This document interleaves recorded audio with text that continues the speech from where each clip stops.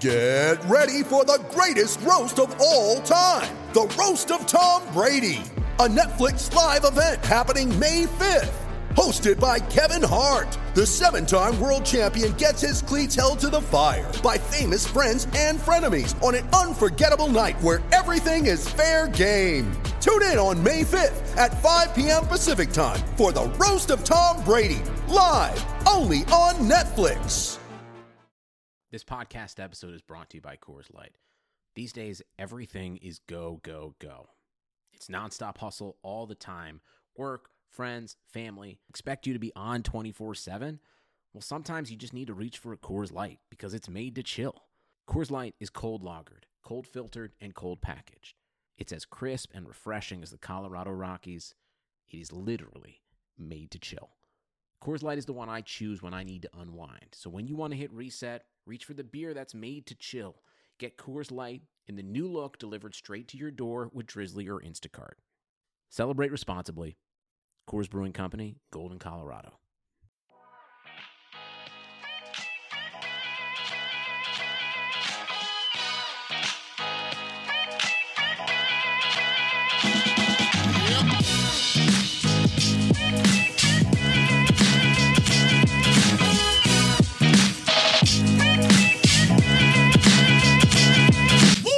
All right, guys, welcome back to the Established Pass podcast presented by Clutch Points. I am your host, Blake Lovell. With me is my co-host, Dylan Reagan, and we are back for our recap of Week 14. Still the Monday night game to be played, but all the Sunday and Thursday action from last week around the league. It's where we review our picks to see how things went. And Dylan, this was quite a week for you. You finally get the upper hand on me a bit here. I'm pretty sure we may be close to tied for our overall picks on the season. We're getting there, but you got me on 3 games. I got you on 2 games, and boy, we swung and missed on a couple of these for both of us. So. Yeah, no, it was a fun weekend. A lot of really good games that came down to the wire. Like we said, Dolphins-Jets was going to be the game of the week. Sure enough, played right into that. But overall, no, I mean, there were some excellent games out there. A lot of exciting stuff that really impacted the playoff picture. So excited to get into this. And yeah, in terms of the picks, I think we are tied. I believe I was a game back of you going into this slate, and now we have one more game, but we both picked the Eagles, obviously. So all even now with 3 weeks left. The most heated playoff race in the entire league right here. Well, before we get into the action, everyone I know, a lot of people listen to this play fantasy football, and I'm sure you have your own story of how things went. If it was the first week of your playoffs, which I assume it was for most of you. Of course, Dylan and I both have buys in the Clutch Points League, and so we were just sitting back, letting things kind of play out. Meanwhile, Dylan, in my family league, let's quickly run through this here. So I am currently down 24 points heading into the Monday night game. My opponent, all his players have played. And who do you think I have left? With 24 points is all I need from Mr. Saquon Barkley. So my number one pick, and I'm looking at this, I'm saying, you know what? When this draft started before the season, if I would have went into my playoff game saying, you know what? I need 24 points from Saquon Barkley to at least tie, I would have felt pretty good. I would have said, you know what? I feel pretty good about things. Like, I'm okay, but now I'm like, there's no way I'm getting 24 points from Saquon Barkley against the Eagles. It's just not going to happen. No, the Eagles' run defense is a little too good, I think, and just given the state of the Giants' offense overall, and now you throw Eli back into the mix, it's going to be a lot of fun for those who make a lot of memes out there, but otherwise, I'm not sure how pretty the Giants' offense is going to be tonight. Hopefully, for your sake, Saquon has his breakout game of the 2019 season, but I don't anticipate that being the case. Well, PPR league, so my hope is Eli's checking down every play, and Saquon racks up about 12 receptions, and that will at least be a step in the right direction. But yeah, we'll see. That's what I get, I guess, for taking the risk and for the first week this season playing Devontae Parker. No, I mean, it's just an injury, man. You can't help those. Nothing you could have done there. That's true, I guess. That's all right. Austin Eckler, I'm sorry for sitting you, but clearly you were very angry at me because you decided to go off.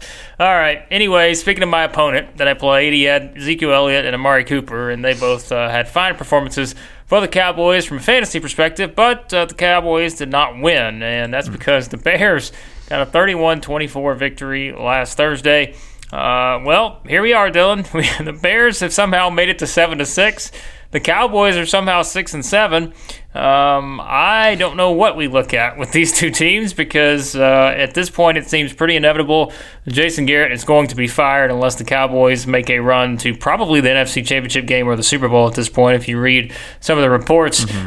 So it's the way things have played out for the Cowboys and the Bears, because remember, we came into the season, these were the two teams I left out of my playoffs, and I was like, I am really worried about this. And sure enough, we said the Cowboys' schedule may be something that we're looking at saying, they may start great, but it's not because they're not playing anybody.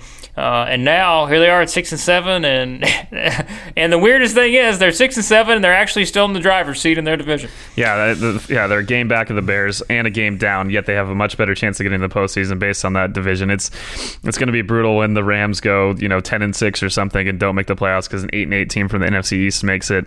Yeah, the Cowboys, I did not anticipate what is over the course of the year I've not been too high on them, but I did not anticipate to see what we saw in this game and even against the Bills. I thought the Bills might win, but I didn't think they'd thoroughly beat them down. Their defense in Dallas is just kind of fallen apart. That was one of my favorite memes from the game, was saying Mitch Trubisky looked like Lamar Jackson against the Cowboys defense. He was just running everywhere, throwing it all around them. It was unbelievable what he was able to do.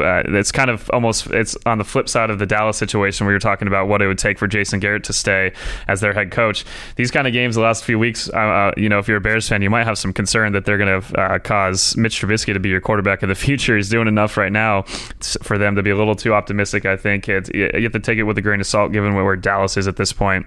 And yeah, someone's going to have to win that division. Hopefully one of those teams figures it out a little bit and at least poses a threat to whoever they face in the first round, because it's probably going to be the Seahawks or the Niners, and I don't think they're going to be a home favorite in that one.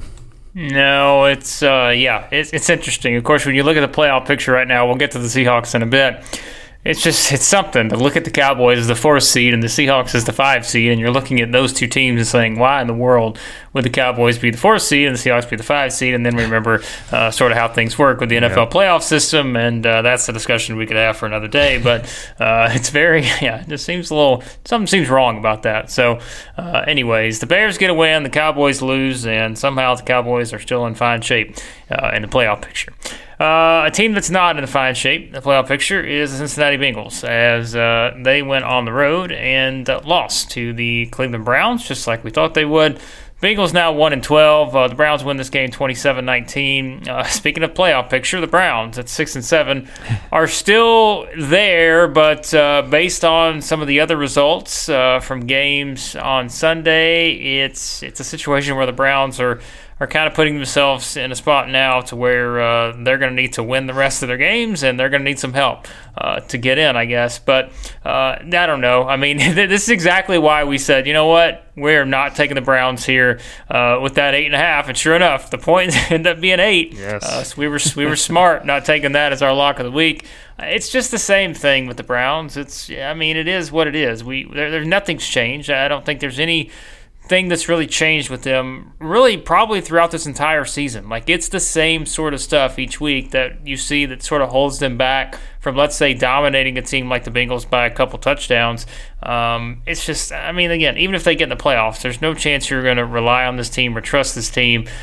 This is just another step forward. I guess the bigger discussion point is the off the field stuff. Wondering what's going on with OBJ and all this other stuff. No, that's definitely the dominant story right now in Cleveland. I feel like at this point, like you're saying, even if they do win out, which is not going to be easy, given they still got to play the Ravens. At that point, who knows if the Ravens are almost going to have wrapped up the 1 seed. We'll see what happens over the next week and a half or so. But yeah, it's tough. It just kind of sums up the Browns this season, though. They've had some of these games against teams that are pretty bad, and while they have that one defining win against the Ravens, it was really early in the season. It was kind of fluky. Otherwise, they've not really pounded some of these bad opponents they've had. In fact, they've lost some of them as well. So yeah, that was the prevailing thing I kept thinking throughout the game was, oh wow, the Bengals are just right there the entire time. They never could put them away. And it's just, for a team that with all the talk, all the firepower, everything going into the season, Yeah, it's just been so disappointing. I expected a lot more from the Browns, obviously, before the season. Now this is kind of what we've come to expect. And at this point, they still play the Bengals again. They play the Cardinals next week. So could see them getting up to 8 wins. And given the, some of the recent history of the Browns, maybe for their fans at least, a 500 season will be good, but at the same time, you had expectations for the first time in a long time, and the kind of performance they had yesterday isn't what you're looking forward to early in the year. You're looking forward to them pounding teams like the Bengals, and yeah, it just hasn't happened. And like you said, they're going to need some help even if they do win out, because a couple teams ahead of them won, and it's going to be really tough from here. Well, speaking of potential coaching changes, there's another one, I guess, depending on how things play out the rest of the way and sort of what their confidence level is in Freddie Kitchens as they head into the offseason. So we'll see with the Browns. They are 6-7. They are still in the playoff picture, but going to need a little bit of help here the rest of the way. All right, speaking of coaches' situations, we've just got them in all three of these first three games. Panthers at the Falcons. It was one where I don't get many right here, okay? And I will tell you, and we'll get to those in just a second, trust me. But I did say that I felt like this was a game where the Panthers' defense was just going to be bad, and that's pretty much what happened. The Falcons won this game 40-20. Again, with Ron Rivera, because he was a defensive guy, because they loved the guy. I mean, you looked around at everything, all the reactions. I don't think this is something that the Panthers players were necessarily wanting to see at all. But they came out and looked like it because they just didn't play very well on defense. Matt Ryan pretty much did whatever he wanted. Devonta Freeman did what he wanted. We expected that, especially against the Panthers' run defense. But this was a game where it doesn't really mean anything for either team, and it was just a situation probably if you're a Falcons fan just saying, you know what, here we are. We're winning another game, but we're still looking at this season as what might have been, and really you're doing that if you're a fan of either team, I guess. Yeah, absolutely, and I couldn't have been more wrong about the Rivera firing and galvanizing the Panthers. They looked absolutely flat on both sides of the ball. They moved the ball sometimes through the air, but then Kyle Allen still had some of those picks that we saw the last time they got blown out by the Falcons at home. And the Falcons offense, they did, like you said, anything they wanted. We know we've talked a lot about how just awful the Panthers' run defense has been, and sure enough, Devonta Freeman, but Brian Hill as well. Both guys were averaging, 5, 6, 7 yards a carry, and just it looked too easy out there. And a Panther team that has had some fight at certain points this year, but it's starting to resemble a lot of what we saw last year.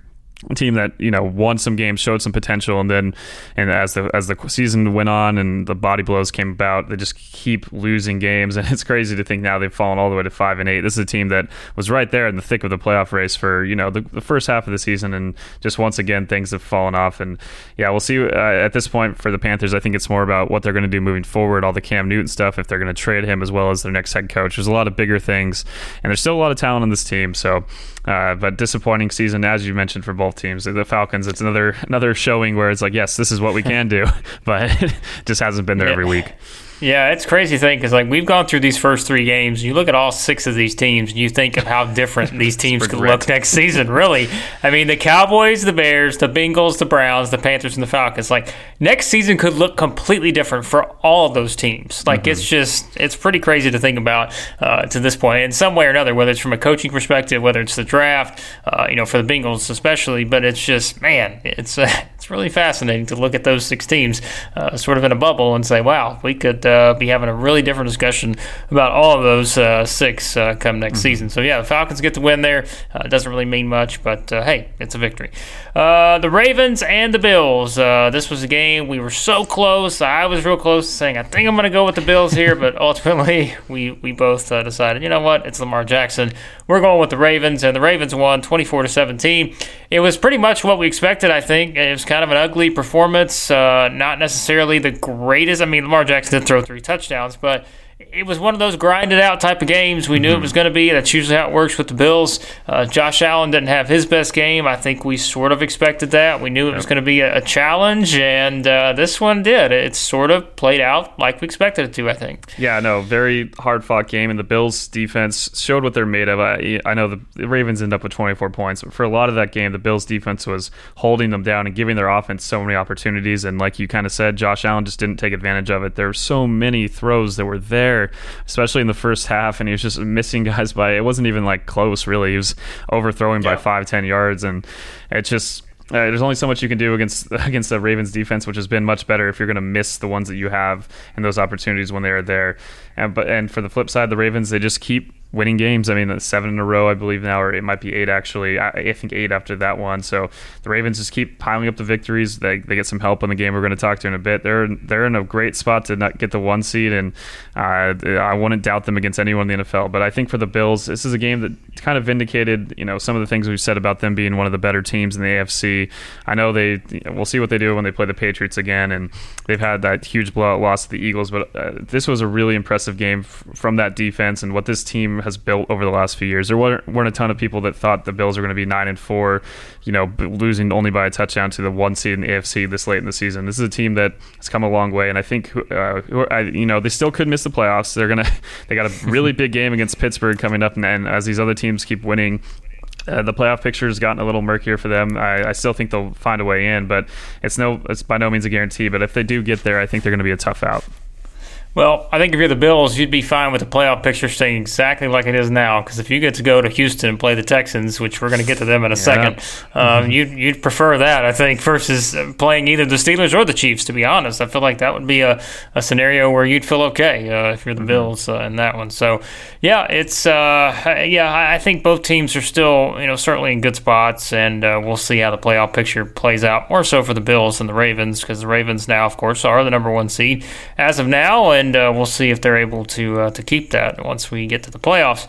The Packers and the Redskins. This was one of the more ugly games of the day, which I don't know if that was all that unsurprising either, but it was certainly a much closer game than probably a lot of people expected, and it's the reason why we did not touch that 13-point spread, and I feel bad for anybody that did. Packers won 20-15. This was one that, Packers got off to a great start. They were up 14-0 quickly, but after that, the offense really sort of sputtered, didn't do a whole lot. But the running game got going. Aaron Jones had a good game, and other than that, I'm not sure. It's I think a lot of people may look at this and say, well, maybe the Packers aren't as good as their record and blah blah blah and all this, but it's those kind of games. I think you're going to see some of those along the way, and the fact is they're still 10-3. They won the game, and there you go. Yeah, I mean, the Packers find a way to get it done, but like we said, we that 13-point spread was just too high, and there's a couple of guys here at our Clutch Points office who I know put the spread on the over, picking the Packers to cover, and I told them beforehand, I was like, no, I don't know about that, and sure enough, we're all watching the games here, and it just didn't pan out. But yeah, in terms of the Packers, maybe I'm a little more concerned. I just, given what we saw we'll get to the Saints and Niners shortly, and then some of the other teams in the NFC, I am just kind of worried about their status right now.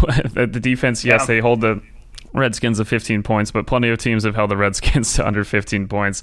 This isn't an offense that is scaring anyone. The offensive line for the Redskins was, again, atrocious. If you're watching anytime Haskins was in the backfield, who was getting constantly pressured, didn't really have much of a chance to do anything.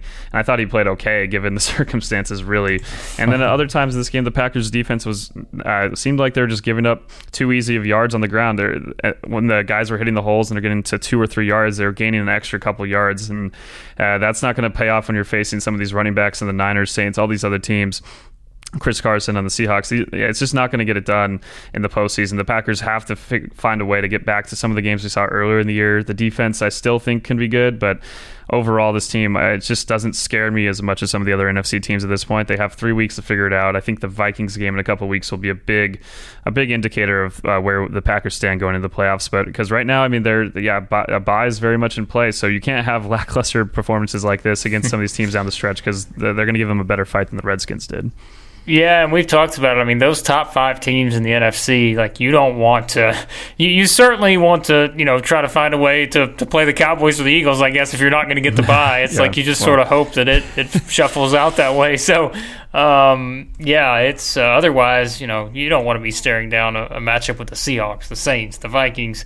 I think a lot of people are trying to kind of hoping things work out in their favor there to get one of those 2 teams, or the Rams if they get in. So, yeah, it's very interesting to see how it's going to play out here for the Packers, because matchups are everything, as we know, and what matchup they get, if they can get that bye, that will probably tell us a lot about whether they can be, a Super Bowl contender or not. You mentioned the Vikings. The Vikings got a win 20-7 against the Lions. That was also a 13-point spread, so there you go. There's not a whole lot to say about this game. The Lions are just not good. We knew that without Matthew Stafford, without Kerryon Johnson, they're just not a good offensive team. Their defense has shown at times to be okay. At times they've been pretty bad. This was just one of those games we knew was probably going to be low scoring, and it would be one where the Vikings would grind out a win, and that's pretty much what happened here. Yeah, it was pretty much over at halftime. In the first half, the Vikings were doing anything they wanted through the air. I was a little concerned with how the second half went. I know they took their foot off the gas pedal a bit with a big lead, but to only score 3 points in the second half and to have as many 3-and-outs or one first down, then a punt. I don't know what was going on with them in that second half. Maybe they just, again, got a little lackluster given that they'd already pretty much put this one away and their defense was completely controlling Detroit. They did absolutely nothing. The whole game, most of the game, David Blau was just running around trying to find someone open, and it just wasn't happening for them. They couldn't run the ball. So for the Vikings, another, not an overly impressive win, but you still win by double digits in the NFL. It's still a good thing. And I think for the Vikings, it's really important because, we'll get to the Rams. They have the Rams do have the tie breaks on the Vikings in most of these scenarios, so they're going to have to keep winning, and taking care of business is there's a lot of teams this season that we thought were going to take care of business, and I know we're going to get to one in particular very soon. You already mentioned them, and that team down in Texas. It's not the Cowboys. So you can't take anything for granted in the NFL. So for the Vikings, another win, another step towards the playoffs, and at this point, all you can do is just find a way to win, and otherwise it can be a little bit of trouble given where the Rams are at now. Yep. So like you said, I think maybe a situation where they just simply, just got a little complacent, and that second half wasn't pretty. But I don't know. We've come to expect that sort of with Vikings game sometimes. They want to run the ball. They want to play defense. But the passing game, like you said, did whatever they wanted to do, and that wasn't a surprise. In this one, if they're able to do that against better teams, that's where we find out sort of what the Vikings are made of, if they can be a Super Bowl contender, because we remember kind of what they did in that game against the Seahawks and some other games this year. So, yep, we'll see how the Vikings move forward there. All right, we're getting to the game. We picked it as our game of the week. I think we contemplated, do you make this the game of the week? Do you make that Chiefs-Patriots game the game of the week? Well, I'd say we went with the right one because this was one of the wildest games of the entire season in the NFL, without question. I don't think we could have said it was going to be a one-score game. I don't think any of us could have said it was going to be 48-46. As the Niners get that 48-46 win in New Orleans against the Saints. This is part one of me losing at the buzzer here. That's fair enough because they're both back-to-back. We'll get to the next one in a second. But this was just wild. This was crazy. This was the game to see because, I don't even know where you start with this game because the offensive explosion we saw, and, you look at Drew Brees' stat line, you're like, man, if you see that stat line for Drew Brees in any scenario where he's playing at home and he throws for 349 yards and 5 touchdowns, you're going to look at that and say the Saints win that game every single day. But yet they didn't. And it's because Jimmy G also throws for 349 yards and he throws for 4 touchdowns. What a game. And it was big play after big play after big play, but it was George Kittle that made the biggest play that put the Niners in position to get that field goal. Yeah, I think a lot of NFL fans would sign up for another one of these in the playoffs, whether it be in the divisional round or in the NFC title game. It was so much fun. This is a lot. It reminded me kind of how I felt watching that Rams-Chiefs game a year ago, and just back and forth. And even when the offense wasn't making great plays, defense was making forcing turnovers. It was leading to quick touchdowns and quick scores. So, this game really came down to the Saints after they got that early lead, going for 2 right at the beginning of the game and not getting it. Then they have to go for 2 again towards the end to push their lead to 3 and not getting it. So if they just kick their extra points, the Niners only have a chance to tie the game there at the end. That just shows how evenly matched these two teams were. It was shocking in terms of the quality of these defenses. The Niners especially, but the Saints have also, like we've said, been a top 10 unit for most of the season. For both of them to just look completely helpless against the offenses they're facing. It was a little different. It felt like for me how each offense was getting their points. I mean, it kind of felt like the Niners were moving the ball easier and finding bigger chunks of yardage at certain times, where the Saints were a little more methodical, did have some bigger plays later. But for the Niners, it was just gashing that Saints defense left and right. Some of the play calls were just perfectly timed. The guys were wide open. I don't want to take anything too much away from Jimmy G, though. He played incredible in that atmosphere. It's not easy to go in there and put up 48 points like that. I thought he was incredible. And for these two teams, again, I don't really know how you can take too much away from them. Yes, the defenses have some things to work on. I think if they do play in the playoffs, we're not going to see a super high scoring game like this, but I do think it'll be a close game. And for the Niners, they finally don't lose one of these really close heartbreakers against a really quality opponent. They had those 2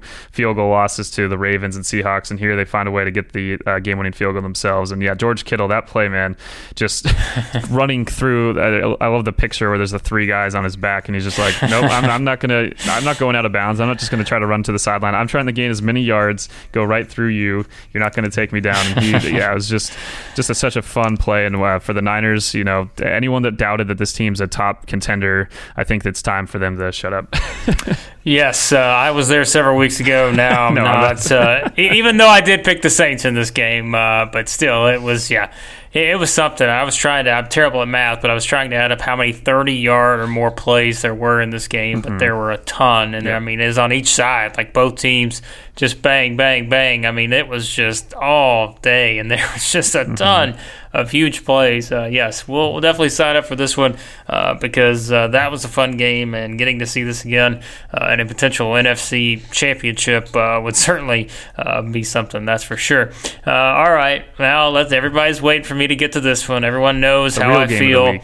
Yes, that might have been your game of the week. This was the real game of the week because this was the one I was looking forward to the most, not just because I plugged Devontae Parker into my fantasy lineup thinking that he was going to be what put me in the championship next week, but the Jets win 22-21 against the Dolphins. I felt so good about it. But yeah, just like with that last game, a game-winning field goal as time expired for the win, and the Jets get the victory, and now they're sitting here at 5-8. The Dolphins are 3-10, and Brian Flores was not happy about the overturned pass interference call. That was not something he was very excited about at all, because that sort of gave the Jets an opportunity to win this game. I thought this was a Ryan Fitzpatrick to Devontae Parker game. It was not. Devontae Parker got injured. Like you said, there's really nothing you can do about that. But the biggest stat for me in this one, and this is one certainly that you really have to look at a couple times, the leading rusher for the Miami Dolphins was Ryan Fitzpatrick with 7 carries for 65 yards.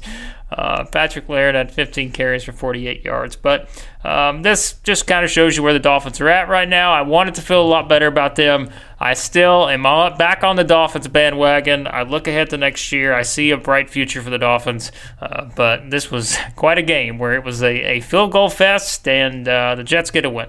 Yeah, I mean, if the Jets don't grab that early lead, they probably don't get this one done. Leading going into the half with a couple touchdowns, interceptions, and just overall, the Dolphins really dominated the second half, from what I could tell. And they just could not convert drives into touchdowns. When your kickers, anyone that played the Dolphins kicker, I mean, you had a fantasy day. The dude was just hitting everything. I know he had the one miss, but Sanders was going off. And unfortunately, for anyone else that's an actual trying to win the game for the Dolphins, converting those drives, it's going to cost you every time, and even against a team like the Jets. And yes, that PI call, they just wanted to kind of even us out, I think, with our total picks. It was kind of a questionable one for overturning. I'm not sure, a few weeks ago if that would have been the case when we saw some of the calls that weren't being overturned. So yeah, it's not a ton otherwise to take away from this one, other than we knew it was going to be a really close game between two of our favorite teams to talk about, 2 clutch point staples here in the Jets and Dolphins. And I think the Dolphins, even though the Jets get the win, definitely feeling better about the Dolphins' future. The Jets, you've got 5 wins. Congrats. I don't really know what else to say to them except for thanks for winning me this game. Oh boy, yeah, this was if you're the Dolphins, if you want to feel good, you're going to have a high draft pick. You're going to have Devontae Parker, Preston Williams. You got a lot to lean on here. It's going to be fine. You're going to be okay. This is don't be too upset about this loss, even though I am. Just don't get too upset. All right. Well, we go from that to the Dolphins are part of our brand. The AFC South is our bigger brand, and it's good because we get these next two games to talk about because these two teams went full on AFC South here. We start with the Colts at the Bucs. We said the Colts really need to get this win. This would be a very important game. You got to win this game. You're 6-6. You're trying to keep up with the two teams ahead of you in the division, get back in the playoff picture, all this. Well, the Colts lose 38-35 to the Bucs. It was a Jameis Winston game, if you've ever seen one, folks. I know he's dealing with an injury and don't exactly know his status for Week 15 yet, but I tell you, Dylan, I watched seeing this game play out the way that it did. Mm-hmm. It's just sort of, I don't know, like how many times, and someone brought this up on Twitter. Yes, the Bucs won the game. We'll get to that in a second. But his first pass attempt, he throws interception. Like, how many times this guy has to lead in the history of the NFL? He has to be the leader. Like, in most interceptions on the first pass attempt of a game that I have ever seen, because he did it again in this one, and it's just like, I don't know. Maybe it's just one of those things where he likes to get it out of the way early and then start playing a bit better. But if you're the Colts, on the flip side, this is a bad loss because you couldn't afford to have a loss like this. Now you're at 6-7, and now, sort of in a similar way to the Browns, to the Raiders, you're finding yourself in a situation where you got to win out and you got to have help. Yeah, I think the Colts are probably done after this one. This was a game that as you said, they had to get. Facing the Tampa Bay team, yes, that has beaten some solid teams and overall has kind of played a spoiler role all season. And they've been, pretty decent. I mean, not too far from where I guess, probably a little better than I thought they were going to be overall. By the end of the season, they'll probably have 7 or 8 wins. Just like got a few games that got away from them, but plenty of other ones that have not because their defense is still pretty bad. And that's the one thing that you have to think if Tampa Bay just had a decent defense. I know Jameis doesn't put them always in the best situations, but where would this team be? Because the offense still, despite all the picks, Jameis finally kind of returning to his form. He had that one game with 0 touchdowns and 0 interceptions. And we're like, this is not right. This is not this man. And then sure enough, he comes into this one, 4 TDs, 3 picks. Looks a lot more like himself, but it also includes some of those big throws down the stretch to get them to win. So, yeah, Tampa Bay, in terms of their future, is Jameis your guy? What are you going to do? It gets a little murky for me. I'm not really sure. I think there's bigger concerns on the other side of the ball, but overall, you have some big weapons. You have some things that do go well on offense. I would love to see this team with a quarterback that does not turn the ball over so much because I think they could be pretty good at this point, even with their bad defense. Yeah, it's I don't know. It's going to be something. Like I said, there's a couple teams too that could look a little bit different going into the next season because if you're the Colts, so to give that one away, that hurts because you could have been right there based on what we see, with some of the other results. Certainly with the team we're about to get to, and. Wow, we did not see this coming. The Broncos and the Texans, I think, I was never in a situation where I was going to say, I felt like the Texans were a lock at 9 points or anything like that. But, I mean, still, if there's a game that you say it was not even as close as the score indicated, it was this one. Because, I mean, this was a flat-out just domination from the Broncos in this game. And, like I said, 38-24 is the final scoreline. But remember, the Broncos led 38-3 in this game. They were up 31-3 at halftime. Drew Lock they made Drew Lock look like John Elway. I mean, he was out there just doing he goes 22-27, 309 yards, 3 touchdowns. 3 touchdowns all in the first half. And so, this was but I will say this. If we go back, I said, I could see the Texans having a letdown here after that big game against the Patriots. Now, I did not mean it in this way, in that I think they're going to get out 31-4 touchdowns at halftime. But I did see a letdown. I just can't believe this, and I'll also tell you what I can't believe either. And yes, folks, remember, this is fantasy playoff weeks. We're going to have to go here a couple times because everyone knows how much I love fantasy. Courtland Sutton, if you'd have told me that I'm going to start Courtland Sutton in a game where the Broncos score 38 points, I would have said, oh, man, I am a lock for the championship in the Family League, but 5 receptions, 34 yards. In a game where they scored 38 points, fantasy football is not fair, folks. It's not fair. No, not at all. Drew Lock clearly listened to the last episode of our podcast where I said, that one game against the Chargers looked pretty good, but let's hold off on anointing him as the future of the Broncos. This game, I still might not say that's for sure thing because, given what the Texans defense has done at certain points this year, they have not always been the strongest unit on the back end in particular. And sure enough, Drew Lock looked like John Elway, like you said. He looked just absolutely incredible, and he does deserve all the praise he does get for this one. I thought he 22 for 27, 136 passer rating. The guy was making all the throws, and so not all just easy ones. He was making some deep passes that were on the money.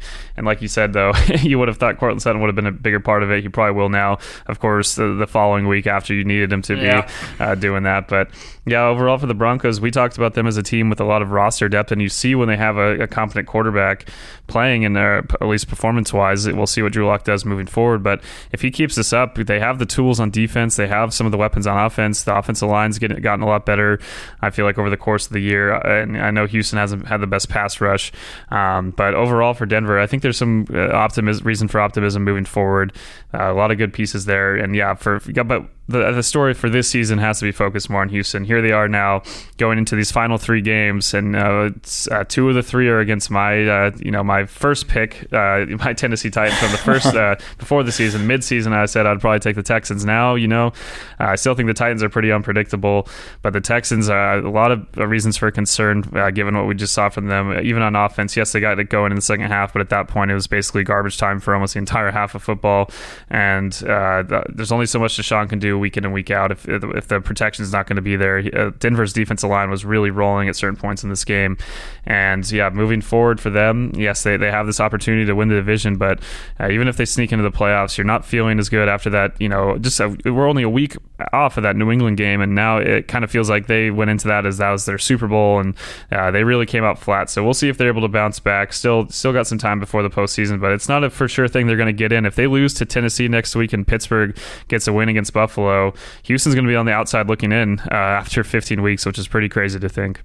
Yeah, it is. And like you said, the Broncos, good pieces to lean on. We said that a couple of weeks now. We said, this is a team that can end up being pretty good. And you think about it, we're going to get to the status of that division here right now, actually. But the Broncos could ultimately wind up being the second-place team in that division, depending on how this thing finishes, which is crazy to think about. But that's because we'll get to these next 2 teams.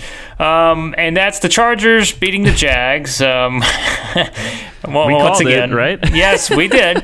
we did say not we're feeling really good about the Chargers here, and this was a Chargers game because it's like, you have all these performances where you struggle, you can't do anything, and then against a team like the Jags, you come out and score 45 points, and all of a sudden, hey, we're feeling great, and whoops, we're 5-8 though, and we're not even in the playoff picture. So, I don't know. What do you say? This was an Austin Eckler game, which again, thank you, Austin Eckler.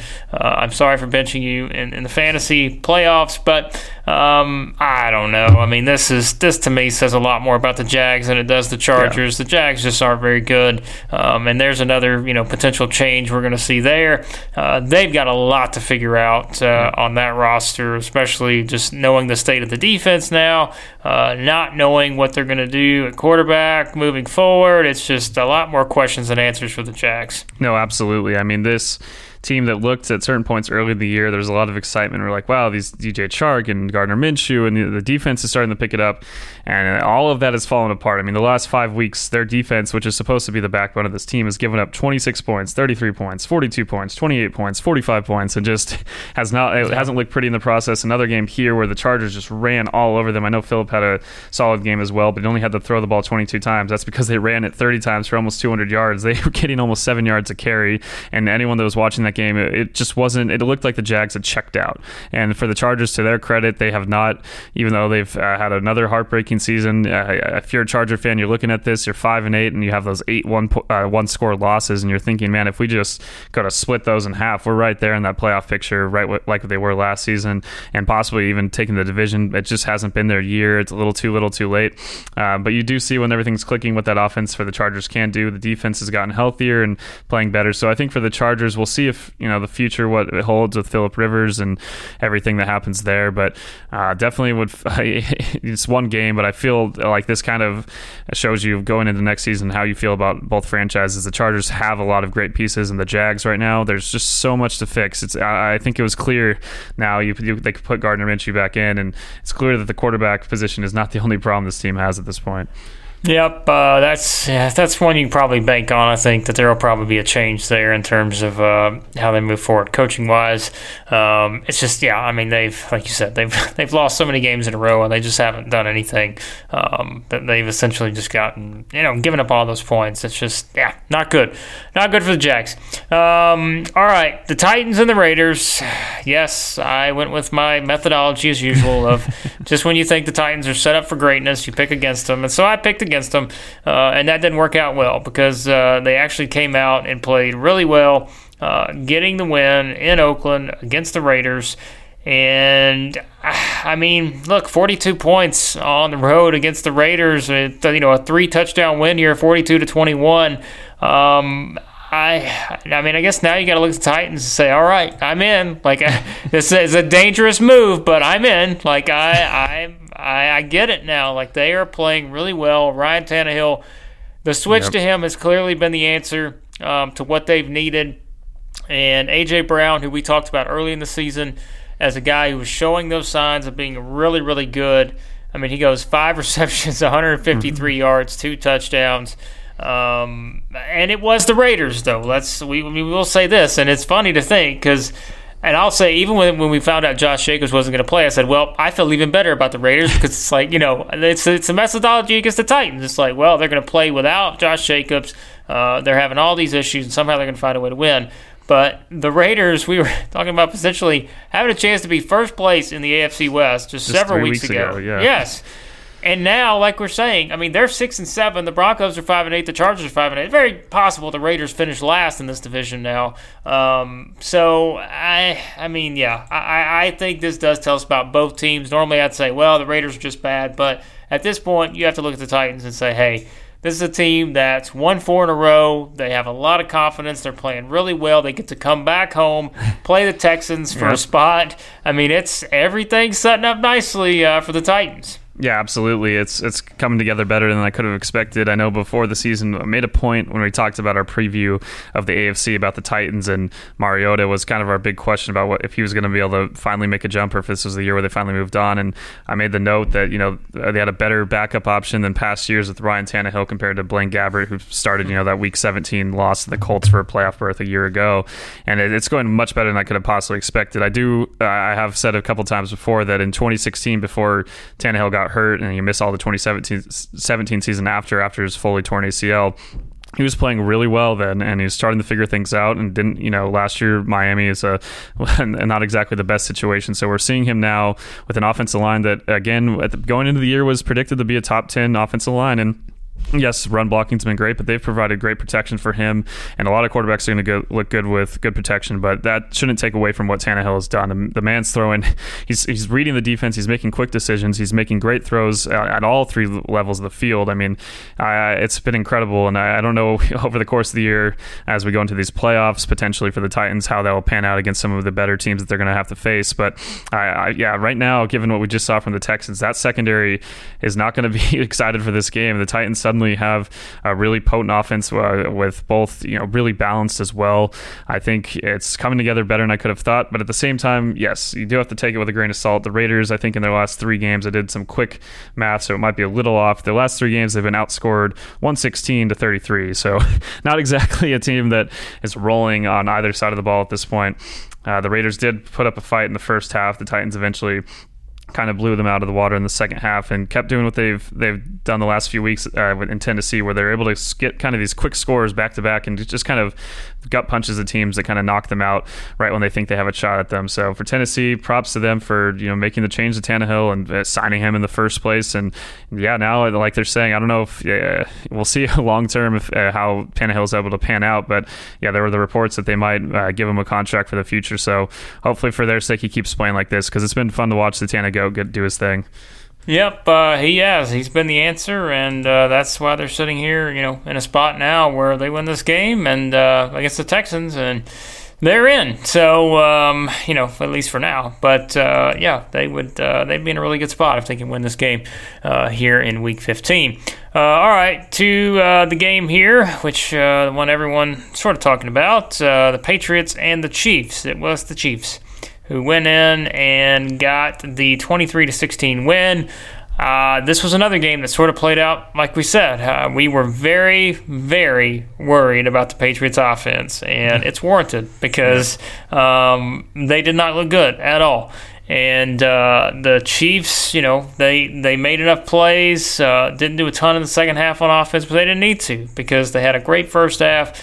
I think at this point, and I know we say this every year, you kind of have to look at the Patriots and say, all right, we're starting to see that this is a little bit different, and it does feel a little bit different because this just is not a good offensive team. They have no rhythm. They just cannot seem to find it on offense. I'm someone who thinks that, they should use James White a lot more, but there are people that argue, maybe saying they should use someone else, Sony Michel or Brandon Bolden or Rex Burkhead or whatever. But I think it's clear to me that using James White has been the best formula for success because I just don't think they get much on both the rushing game and the passing game with the other three. But it's, look, it's the Patriots. We know how this works. You're going to have 4 different guys get 5 carries a game, and and it's just, I don't know. And is that the formula to help this particular team win? I don't know if it is. I think you just give it to James White and let him do everything. Because it just seems like the best playmaker of the bunch here for them. I absolutely agree. You saw when he did carry the ball only 6 times in this game, but he got 33 yards, 5.5 per carry. It's clear that teams are loading up when Sony Michel's on the field for the run and kind of just completely selling out. Sony only had 5 carries for 8 yards and 1 reception for a yard. If the Chiefs are able to limit you with their pretty awful run defense to those kind of numbers, that's really concerning for some of the other teams that the Pats are going to go up against. And now we look back in the last 5 games, they've lost 3, and then their 2 wins are, one score, really ugly wins over 2 teams that we've been bashing for a while in the Eagles and Cowboys. It's been ugly for them. And, we talked about how easy their schedule was, and good thing for them that they were able to rack up tons of those wins early in the year with their defense rolling like it was, and it still is playing quite well. I know in this game, Patrick Mahomes had the hand injury, and they said, today Andy Reid said that they had to limit their play calling to more short crosses and things that are just over the first 5-10 yards of the field rather than down the field because Patrick couldn't really grip the ball. So who knows how many points the Chiefs put up if that doesn't happen. I know a lot of Pats fans are going to make the argument on the flip side, though, about that a couple of the missed calls. You have the fumble that was clear, and it would have been a touchdown for their defense. You have the one where N'Keal Harry was definitely in bounds, and he leapt into the end zone. But in the past, those kind of things wouldn't have harmed the Pats because they would have finished the drive anyway, and they would have overcome something like that. And a lot of teams are going to have these kind of calls go against them. And I'd also like to say, the one challenge Belichick had early in the game was not probably that necessary. And you see these things, I always think when you have these calls that don't mean as much early in the game, it's just not worth some of these challenges because it's not like once you use one, you have one left. And if even if you get it right, you have to get that second one right. And if you've missed the first one, you're screwed. You have one left. You're not going to get an extra one. So you put the game into the hands of the officials a bit. And for New England, they're just not able to get it done on offense to the point where they're able to make up for that. Because, you look at this game, they have the block punt, their 4th of the year, which is just ridiculous. They scored a touchdown right after that. And then you have the fumble return, which would have been for a touchdown. Really, other than that, their offense didn't do anything again. And this Chiefs defense, yes, we've talked about how much better their secondary is, and I do think they've really improved on that side of the ball, and it makes them scary.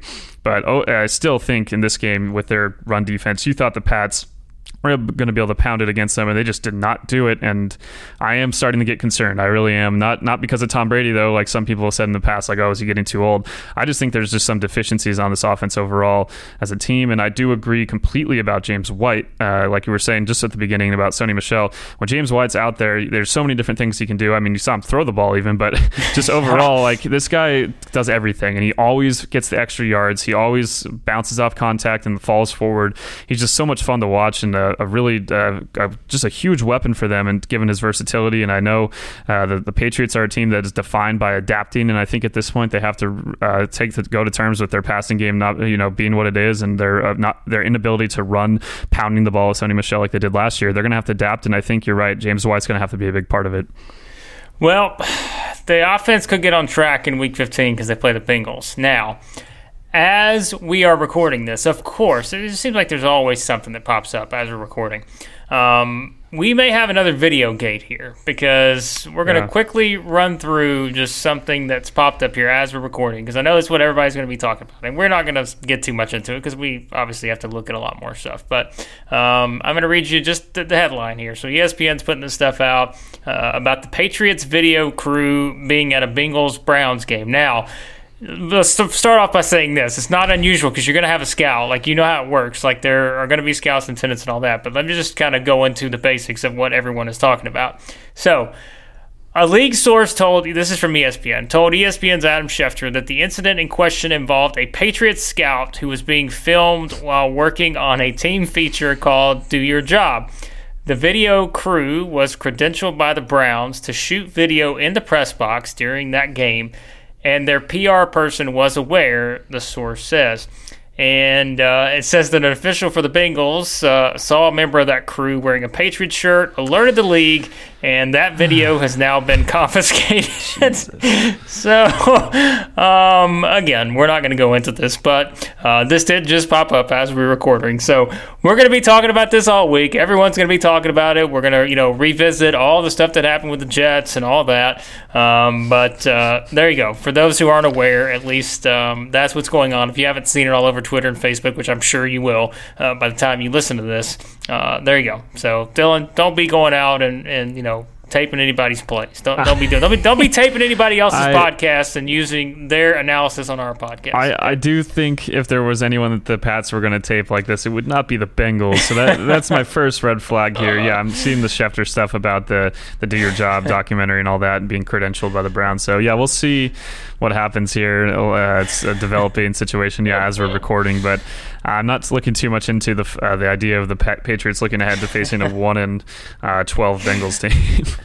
I don't know how much of an edge they're going to need to beat this Bengals team, but I don't know. I almost feel like this is like a setup from the Patriots. It's like, you know what, we're going to get everybody against us again, and you know what, we've got some kind of secret weapon, and we're just going to run through the playoffs again and get back to the Super Bowl. Wouldn't doubt it, yeah. Yep, this may just be a setup. I'm going to chalk it up to Bill Belichick's master plan because that's what everything is. So we'll see if they get there. But speaking of a Super Bowl, these two teams played a while back in the Super Bowl, the Steelers and the Cardinals. This one was did not exactly feel like the Super Bowl, but it was a big win for the Steelers, 23-17 on the road, which I guess scored like a home game for the Steelers, but that's pretty much what it was. This defense, man, we've said it all year long, and we've got to bring this up too with Mike Tomlin. We have before, but this team is 8-5. Like, I mean, I don't even know what you say to that. Like, they are 8-5. Amazing. They look like they potentially were like on the path to, being in a top 5 draft pick type of spot early in the season after those first 3 games, or really, I guess after the first 5 games, because they were 1-4, and you're thinking, man, they're in trouble. But here they are. I mean, they right now in the playoffs. They've done it all with a second-string quarterback, a third-string quarterback, really second and third-string running back, third and fourth-string wide receivers. But you know what? If you have a really good defense, it can take you a long way. And this Steelers defense just continues to be a monster. I don't know. I mean, we're not looking at them as a Super Bowl contender or anything, but this is a team with their defense. If I'm the if I'm the Ravens, if I'm the Patriots, if I'm the Chiefs, I don't want to play this defense because they just keep making plays, and I don't know what you do about it. Yeah, especially when I think of the Texans, I'm like, man, that offensive line's going to be for a rough day against them. Yeah, Pittsburgh, it's so impressive. I mean, no one's really talking about the Minkah Fitzpatrick trade as reaching at like the kind of where early in the season, like what does this really do given the state of the team? Here they are, winning 8 of their last 10 games after that 0-3 start, in a prime spot to make the playoffs. And even if they don't, you're feeling so good going into next season now. I mean, they have so many young, really talented defenders. They've drafted so well, just like the Steelers were used to good organizations drafting well. And this is a team that has, given where we thought they'd be able to probably get into the playoffs or be close to it at least. And I think we actually both picked them to get in one way or another. And but this is not the formula we predicted before the season. Now we're talking about the Bears real quick, and given like that situation, what they should do at quarterback. I mean, Devlin Hodges has been great, but this is if you're a free agent quarterback that's one of these guys that we've been talking about, like a Teddy Bridgewater, Andy Dalton, we have you and one of these guys. I mean, what better situation would you have than this? You have such an amazing defense, an offensive line that's so talented and well. Yes, there's some questions about the receivers and running backs. I think some of these guys like Deontay Johnson in this one, but yes, James Washington doesn't have the same day that he did against the Browns. But these guys are stepping up and making some plays, and I think for Pittsburgh, like you said, no one's going to want to play this defense. They're not going to be fun to face. And just overall, though, this team is set up so well for the future with so many good young players. Can't say enough about what Devlin Hodges has done. I know it's not like a crazy stat line by any means, but the guy is making the right decisions. He's not turning the ball over. He's not forcing it when he doesn't have to. So overall for them, it's just crazy to think about where they were. And even going back to the whole Mason Rudolph, Myles Garrett incident, didn't look like things were going to work out for them at that point. But now they've bounced back since then, keep reeling off wins. And a team that has defied mid-season expectations, let's put it that way. Did not think at the midpoint of this year that this team was going to be a team that we're going to be talking about as a threat in the playoffs in the AFC. Yeah, I mean, they are, I don't know what else you say about them. Like their defense has been awesome, and we'll see. I mean, it's gonna have to hold up. And really, I mean, they've got the Bills next week, then they've got the Jets. So 2 more opportunities for good defensive performances, and then we see if there's anything on the line in that Week 17 game at the Ravens. So Steelers at least right now sitting in a pretty good spot. All right, here we go. We got back to it here, and I mean, look, y'all, I tried to tell Dylan. I tried to tell him that he was going to be sucked in for another week. I picked the Rams. He picked the Seahawks. Everyone knows where he's been on his Rams the past couple weeks, but here they are again, 28-12. They get the win against the Seahawks. They make the Seahawks offense look just normal, and not a lot of teams have been able to do that before. And so here you are, Dylan. What do you have to say about your Rams? Because here they are, once again, keeping you just reeled in as they are right there in the playoff hunt, now at 8-5 after that just terrible game against the Ravens.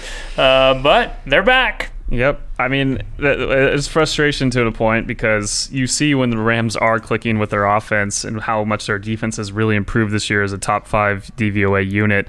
You see what they're capable of. I know I was joking a couple weeks back. I'm like, if they get to the playoffs, I'm not feeling too confident. But if they play like this, if they go out there and the offensive line is getting the job done, protecting Goff, but Goff is also at the flip side making quick decisions. He's making these throws. He was so accurate last night. I was like, I feel like I'm watching a game from last season, but with the new defense that has been so dominant in 2019. And it's just frustrating because, yes, the NFC playoff picture is so tight and all these teams are so good, so they still need some help to get in. And the Vikings don't have the toughest schedule outside that Packer game. So the Rams really, they're hoping the Green Bay wins that one, and they're going to maybe have to win out, which includes a road game at the 49ers. It's not going to be easy, but just overall, it does give you kind of reassurance of how they've adapted over the course of this year. We talked about how they've changed their running scheme and everything they've done there. Todd Gurley being on the field much more, and you see the impact of him. He still looks a little bit beefier maybe than a year ago, but he's still pounding for yards, making big plays, and the holes weren't there early in the season for him to run through, and they were last night against Seattle. And for Seattle, I mean, we've talked about their defense being a concern, but the thing is here, I mean, this Rams defense is one of the few that over the past few years, I think of a game in 2017 where Russell Wilson did basically nothing in a blowout in Seattle by the Rams. And this Rams defense has done something that not many teams or really anyone has been able to do to Russell Wilson, which is keep him at bay for the entire game. They get the one touchdown on the pick six for Robert Woods, and Goff kind of miscommunicated in terms of what the route was, but 6 points from Russell Wilson in this offense. That's impressive. That's why the Rams, I feel like if they play like this over the next 3 weeks and do find a way into the playoffs, they're a team that is not one you're going to want to face, because they do have a little more firepower on offense right now with the way things are clicking. And this defense is pretty scary. Everything's kind of come together for this defense. And Seattle, man, now they fall back to that 5 seed. It's feeling a lot like I was looking at the 2013 NFL playoffs. The Packers were 8-7-1, snuck into the 4 seed. And that year, the Niners and Seattle went 13-3 and 12-4, and the 12-4 Niners had to go to Green Bay in like 10 degrees, and now it could be the same story going to Philadelphia or Dallas. I still think Seattle's a huge threat, but we talked about their point differential. You tried to warn me. I've said their point differential has been, not exactly what you expect from a 10-2 team, and sure enough, they finally now they lose this game. Their point differential is going to be down to close to 20, which is just crazy for a 10-3 team to be at. The defense is why, at the end of the day, if Russell Wilson can't go off, it's going to be concerning for them in the playoffs. Yeah, well, you heard it here, folks. Dylan's got the Rams in the Super Bowl. He said it. I'm pretty sure I just heard that. So if only the NFL went to 7 seeds in the playoffs, I'm still concerned they're even just going to find a way in. Yeah, it's not going to be easy. But yeah, that's, like I said, they're, at least for another week, they're keeping you right there. They're reeling you in. So we'll see if they're able to get in. But another way, great win. Either way, that's for sure. All right, that wraps up a look at the Week 14 action. If you want our picks for the Eagles and the Giants, go back to our previous episode. You can listen to that. And remember, I really need a big performance here from Saquon Barkley. So if you're an Eagles fan, all I ask for is that you let him catch a couple touchdown passes, about 15 receptions, 150 yards on the ground, and I will feel a lot better about getting to my family championship for the 4th straight year. But if you're not concerned with that, you can go check out all of our great stuff at Clutch Points. We have a lot of it there, and Dylan, let everybody know where they can find all of our great NFL stuff and NBA and everything else over at Clutch Points. Yeah, you can follow NBA and NFL games once MLB's back as well in our Clutch Points app. A lot of good stuff there in terms of following the games, interactions with fans, a lot of good highlight content, pretty much all the big plays, and even some smaller stuff from some of those great guys on Twitter that are really tapped into the game film, taking little clips of things left and right that you might not see otherwise. It's a great tool for that, just while you're watching games or while you're watching Red Zone, that can kind of keep up with really the details of your favorite team. So I appreciate all the downloads. We've got some more lately. We'll try to get some more on the NFL side. NBA has been kind of rolling, so we need some more NFL fans to hopefully beef that up. But yeah, with the website, clutchpoints.com, to the NFL section, all of our NFL content's there. Type fantasy football for all the fantasy content. We had all the stardom sit-ins from last week and the injury report going into the week, to make sure you don't accidentally leave in someone that's out for a playoff matchup. That could have been pretty disastrous for some of you, I'm sure. But we'll have that content rolling again this week. And yeah, another. It's crazy. Only 3 weeks left, man. I'm ready for the playoffs, but at the same time, I'm dreading the idea of no football on the weekends. It's going to be just. I do enjoy the off season, but man, this season has really flown by. Yeah, it has. That's for sure. And yeah, once we get to the off season here on the podcast, obviously we'll go into looking ahead, looking back at the season, draft, free agency, all that good stuff. As we know, it never stops with the NFL. Just the games. There's always something going on around the league. So yeah, make sure you check out all our stuff over on the website. Check out the app. Subscribe to the podcast, and we'll be back next time here to talk about all the stuff going on heading into Week 15 and make our picks. Only a couple weeks to go here in the 2019 season. So thanks as always for listening, and we'll talk to you guys next time here on the Establish the Pass podcast.